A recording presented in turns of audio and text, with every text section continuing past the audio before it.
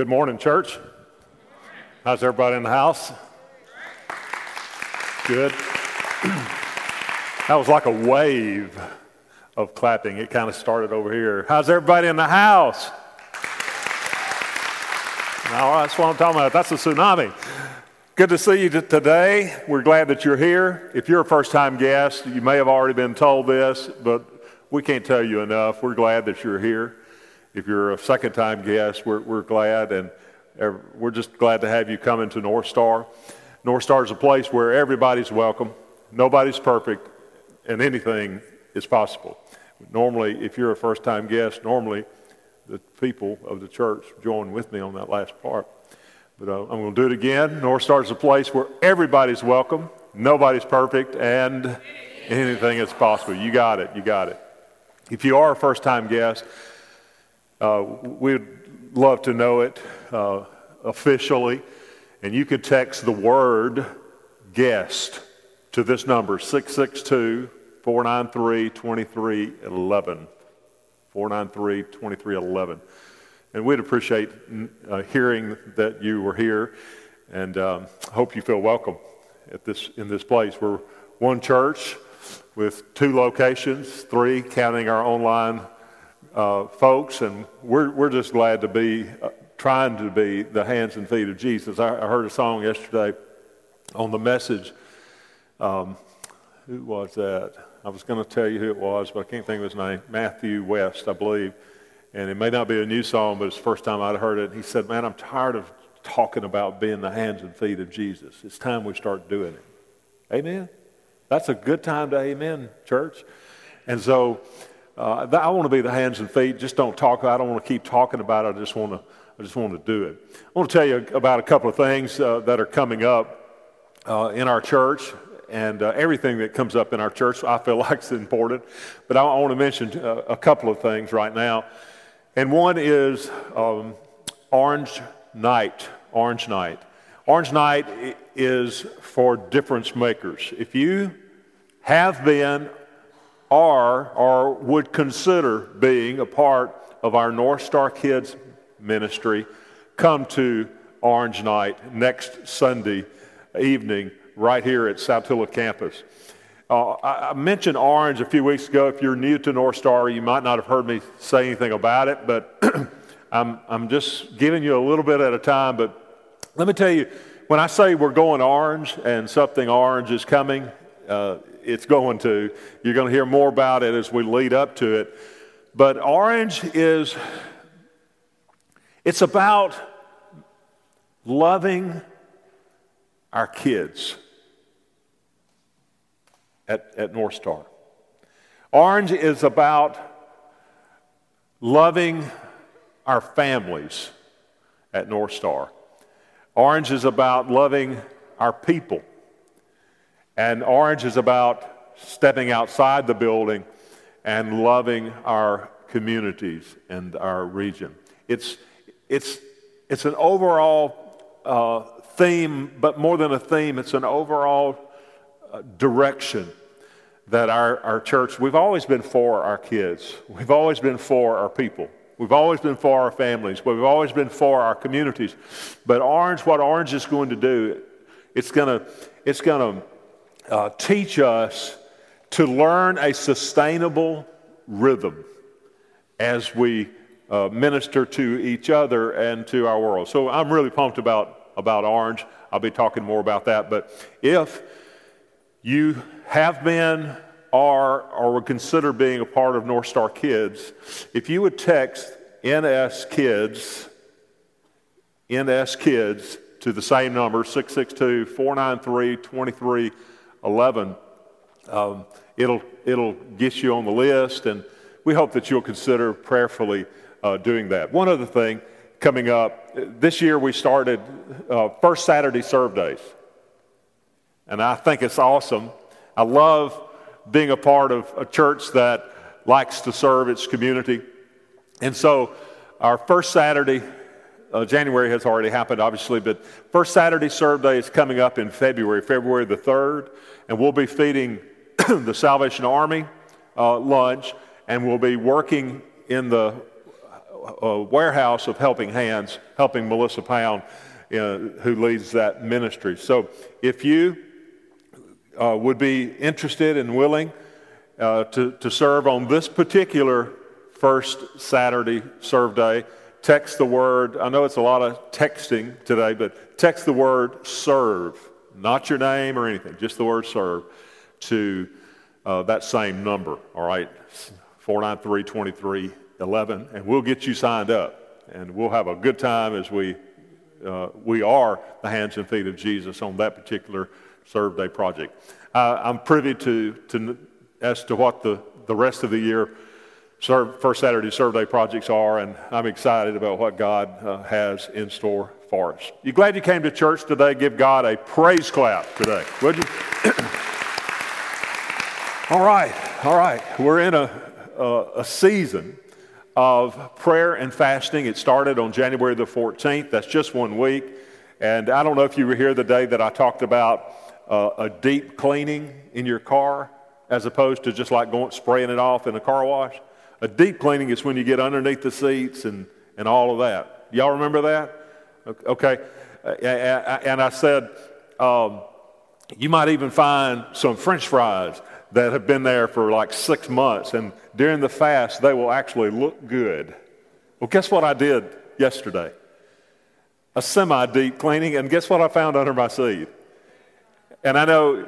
and I'll just be honest with you, if I were not doing this time of prayer and fasting, it looked so good and I was kind of hungry at the time, I probably would have eaten them. You know, it's just petrified.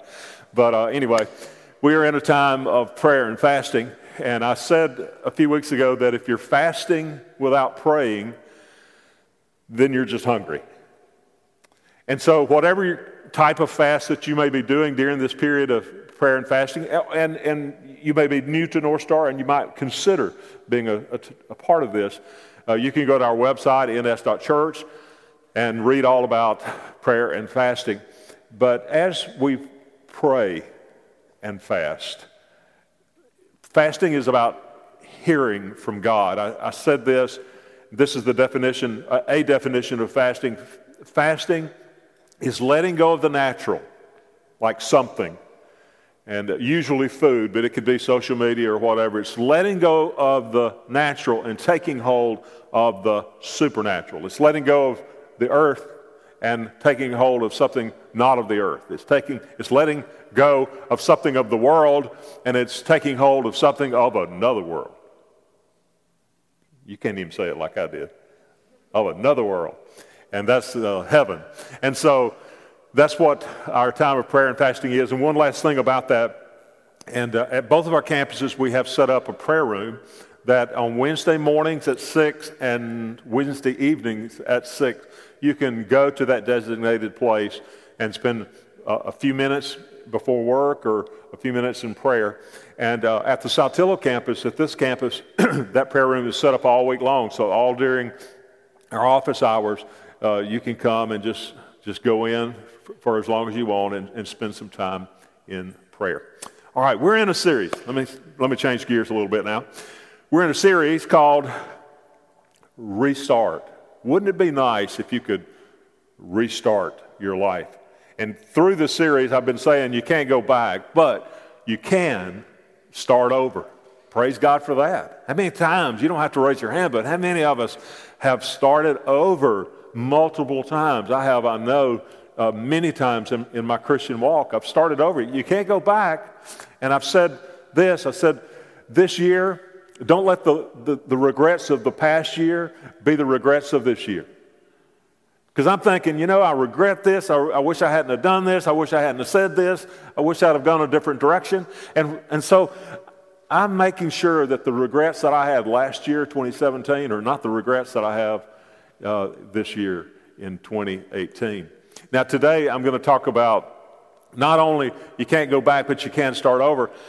I want to talk about the life you've always wanted. The life you've always wanted. And we're going to be looking at a guy that tells us about that subject today in the message. I noticed on Google came up with a a list of what the top 5 or 10 things that people say that they want to happen in 2018. Let me give you just a couple of them. Like to lose weight, or to eat better, to eat healthier was one of them. Start back to the gym, bless God, it was another one.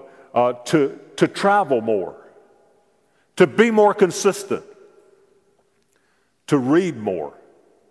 I didn't send that one in. But what's interesting is when I read that list of all the top 10 things that people want to happen this year, the truth is, what's interesting, the truth is, statistics tell us, studies tell us that we only keep 8% of our resolutions. So only 8% of the New Year's resolutions that people make, only 8% of those are actually kept. Have you ever felt like, I know I have you ever felt like you were just spinning your wheels? I'm talking about in life. You ever felt like, man, I just feel like my life is really not going anywhere? I mean, I serve in the church and I'm involved in this. I've got these friends, but it seems like my life is just like spinning its wheels. You may even feel like your life is spinning out of control. Well, I want to ask you this question. What's your end game?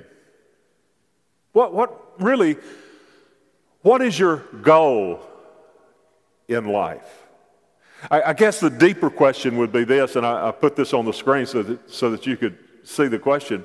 If you actually had the perfect life, would it satisfy you? Let that marinate in your spirit for just a minute. If you actually had the perfect life, would it satisfy you? The truth is, if I were to ask you, what do you think the perfect life would be? I would actually get a different answer probably from every different person that's listening. So if you had the perfect life, would it actually satisfy you? We're going to talk about a guy today that thought he had the perfect life. And he realized that his perfect life really didn't satisfy him. The Apostle Paul, who wrote with an impeccable reputation in the spiritual life, wrote over half of the Bible, of the New Testament part of the Bible. He was writing a letter one time to a church in the city of Philippi. Now this city, it's a very interesting city because the city of Philippi was like a retirement city. It was like the all Philippian. You'd come to the city and see a big sign that would say, "Welcome to Philippi, a retirement community." Because the revered and respected and retired generals of the Roman army, that was their spot. That's where, when they were in the coffee room talking about where they wanted to retire, they would all say, "Oh man, I'm going to get a villa in the city of Philippi."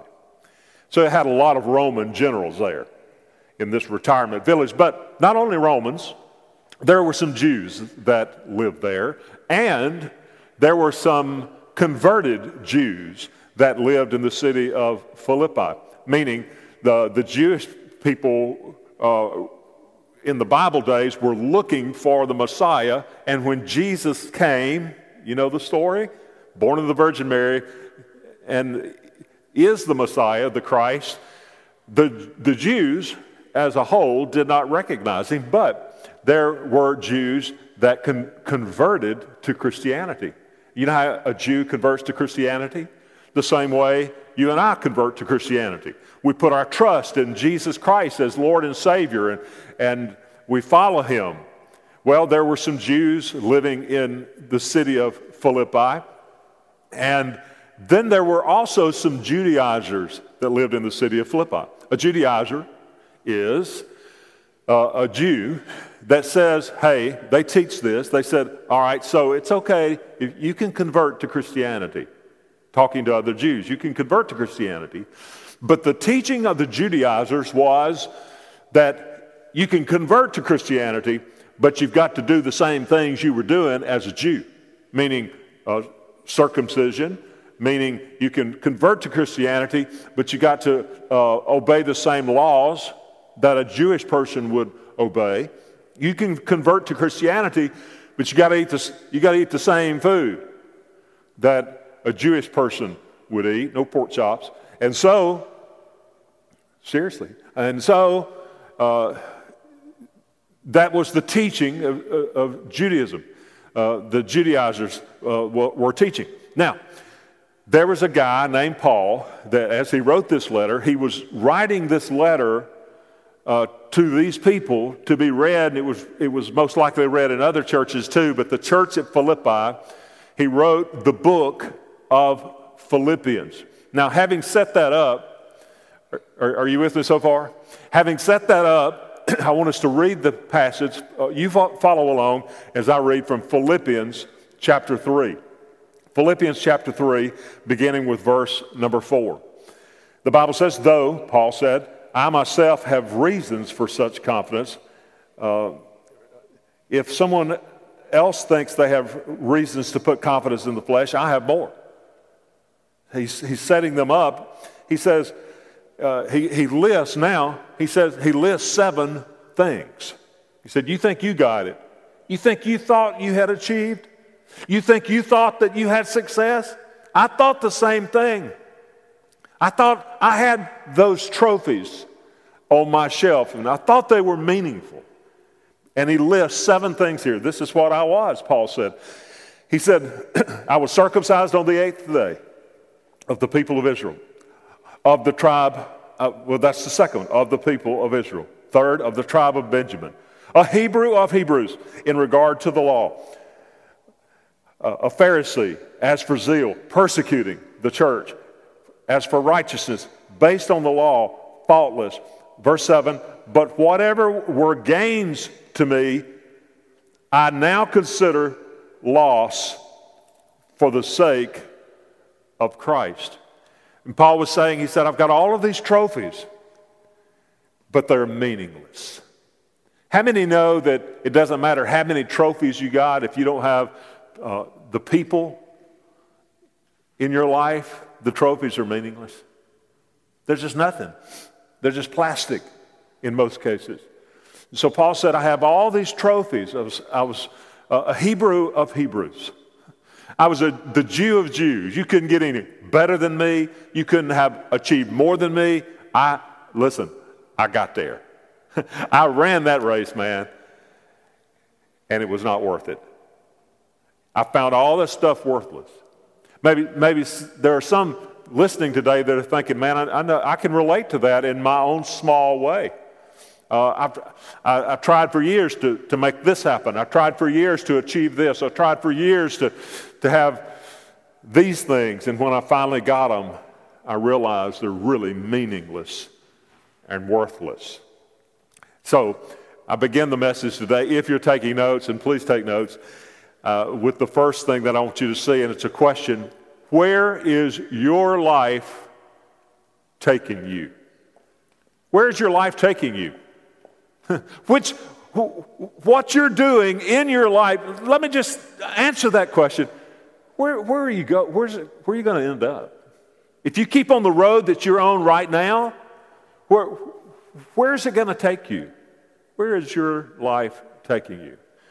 This is what I know, and I'll give you a moment to write this one down. It's kind of long. Every decision leads to a direction. Every direction leads to a destination. I'm telling you, that was worth coming to church for today. But let me explain it. Every decision that you make steers you in a direction. I want to leave it up for just a minute.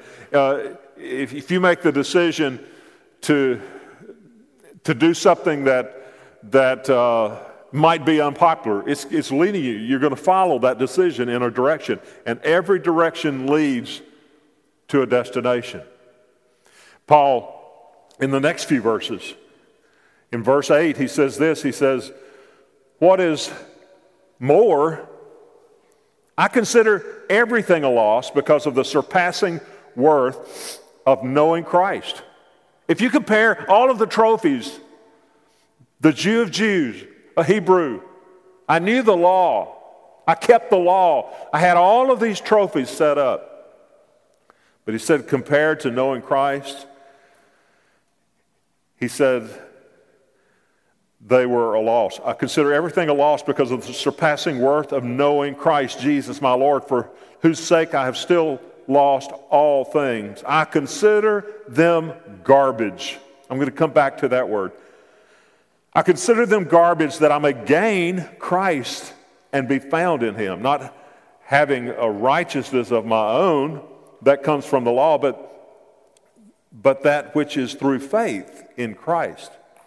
He said, I based everything that I had, my achievements, my successes, I based them on the law. And according to the law, I was good. He said, but compared to Christ, it was not. He says in verse 10, I want to know Christ. Yes, to know the power of his resurrection and participation in his sufferings, becoming like him in death. And so, somehow, attaining to the resurrection from the dead. So Paul said, I had all of these trophies. What would your trophies be? I'm not talking about a trophy you would get in sports. But what are the trophies that you feel like you've achieved in your life? You feel like has given you success in your life?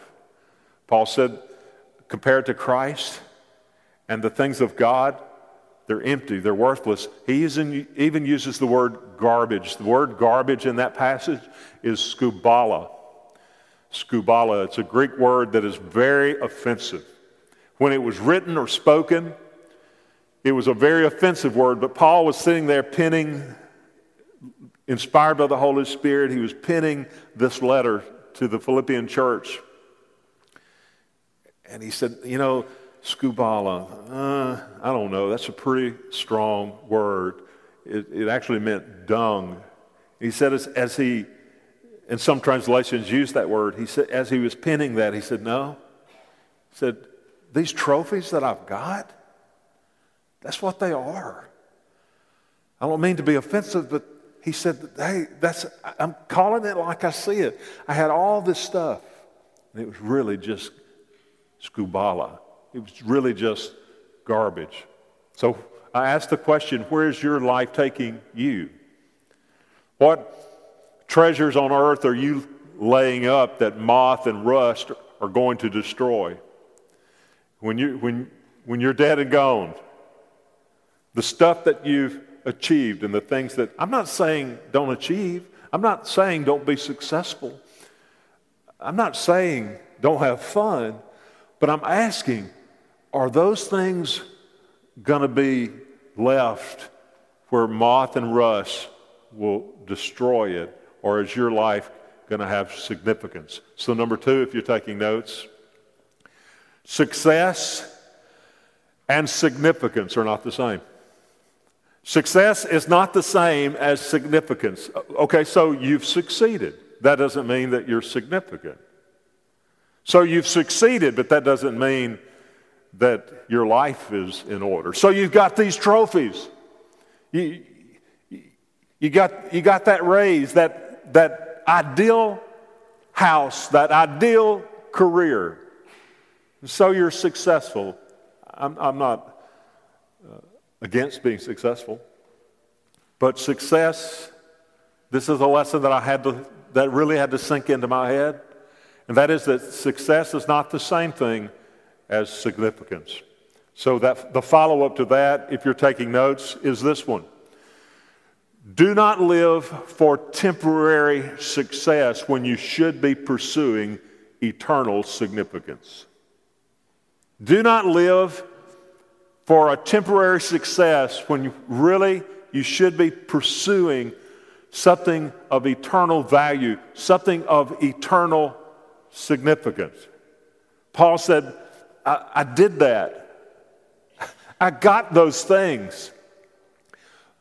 Paul, when he would go somewhere, like when he was going to Damascus to kill more Christians, that's what he did before he met Christ. Paul would never walk that kind of distance. He would always take a chariot or a horse and an entourage because he was so highly respected that's what he did. And Paul said, when I finally got success, and this didn't really happen until he met Christ, and we're going to look at that in just a second. But when I finally got the trophy, when I finally got the 72-inch, somebody amen that, widescreen, I'm thinking,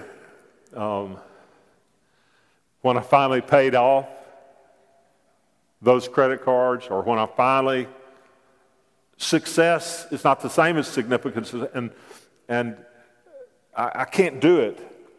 Can I just be transparent with you? Like I'm not ever. I'm pretty transparent up here. I am a user, by the way. I don't just prescribe it. I don't just get up here and tell you what you need to do. I use it. Can I get an amen to that? Amen, somebody. I don't just prescribe this to you. I use this stuff. So how do I do it? Let me tell you how I do it. I can't find significance. I can't pursue things of significance of eternal value without going to Jesus for my significance. So every day I have to go to Jesus. My significance is not found on whether you brag on me or compliment me or bring me a coconut cake and sausage balls, even though we're fasting.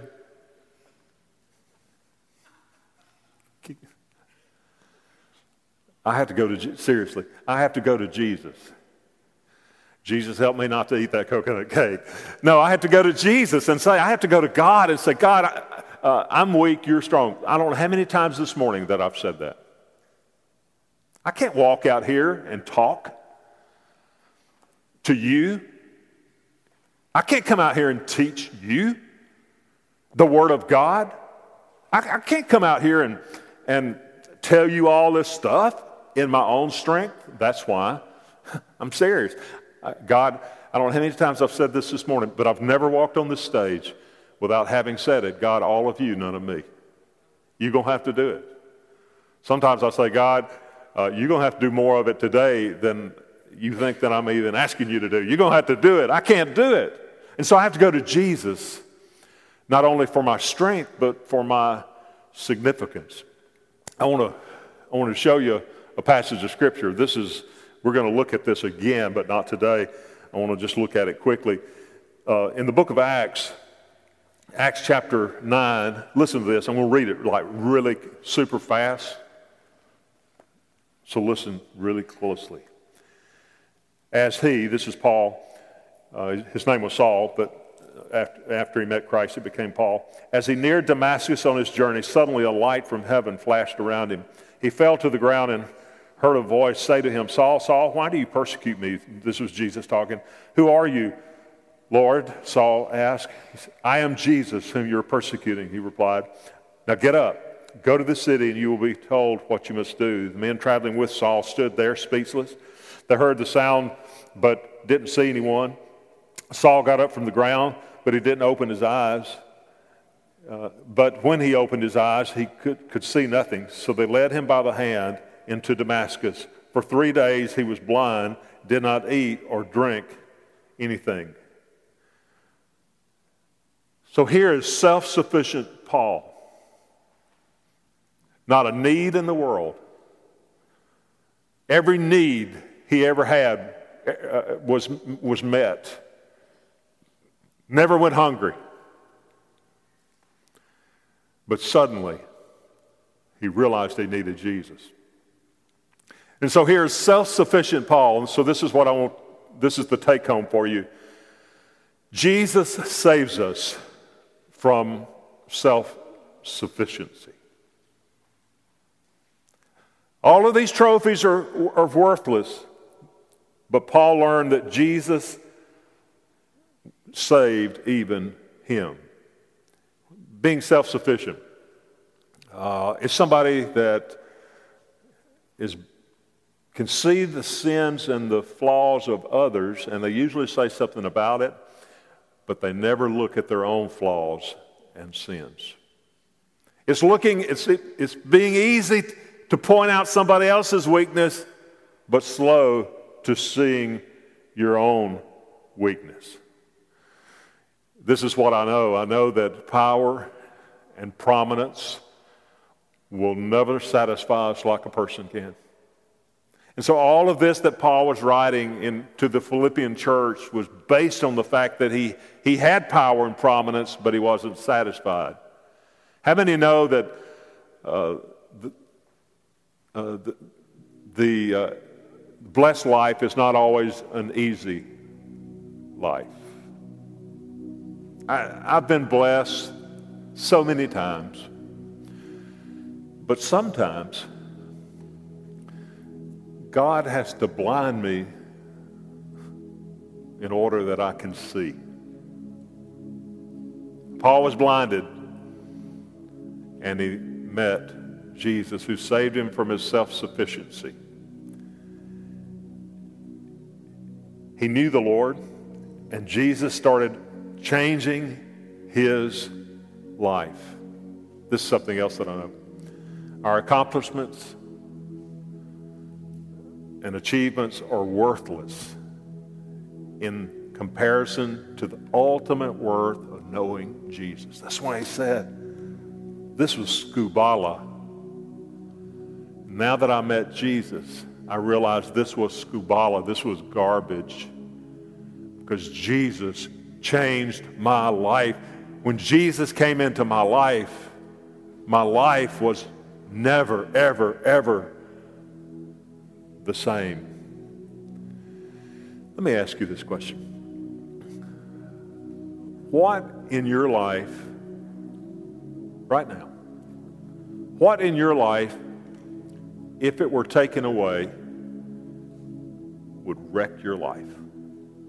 Just think about that one. What one thing in your life, if it were taken away, it would wreck your life? What trophy? Paul said they're worthless. And he finally learned this lesson. And that lesson is that he said, my success is not built around achievements and accomplishments, but that the fact that I'm unconditionally loved by God. Hey, look, trophies, sports, I know we all, most of us, or a lot of us, our kids are in sports or were in sports. And I know what it's like to be a parent that's driven. And I was driven. I wanted to see my kids succeed. But at the end of the day, what's the trophy worth if your kids don't know the Lord Jesus? I'm not against sports. Hey, look, I'm not against making money. I think that's a good thing. But you can make all the money in the world and not give to the Lord's work. What does it matter in the end? What, your kids have something? No. The government has something. That's who gets our inheritance. You can have the best career and you can be employee of the year. But if you don't know Jesus, if you're not plugged in to ministry and doing things of eternal significance, what does it really matter? So where is your life taking you? The life that really matters is the life that follows Jesus. And all God's people said what? Amen. Father, thank you for today. Thank you, God, for the word that God, you told Paul exactly how to write, inspired him, and how this that was written to a church many hundreds of years ago is just as applicable to us here today.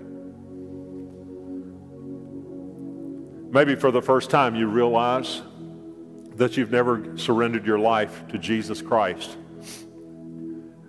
Let me be the one to remind you today that it's not about religion, but it's about a relationship. And if you've never said yes to Jesus Christ, would you do that right now? It's something that you have to do from your own heart. I can't do it for you. I can pray as an example for you, but this needs to be your heart's decision. And you can say something like this: Dear God, today I'm a sinner. I know that, and I give up. I believe that Jesus died on the cross for my sins and he rose from the grave. And God, today, right here in this service, I put my trust in you. I surrender my life to you as Savior. I follow you today as Lord. Now, if that was your heart decision today,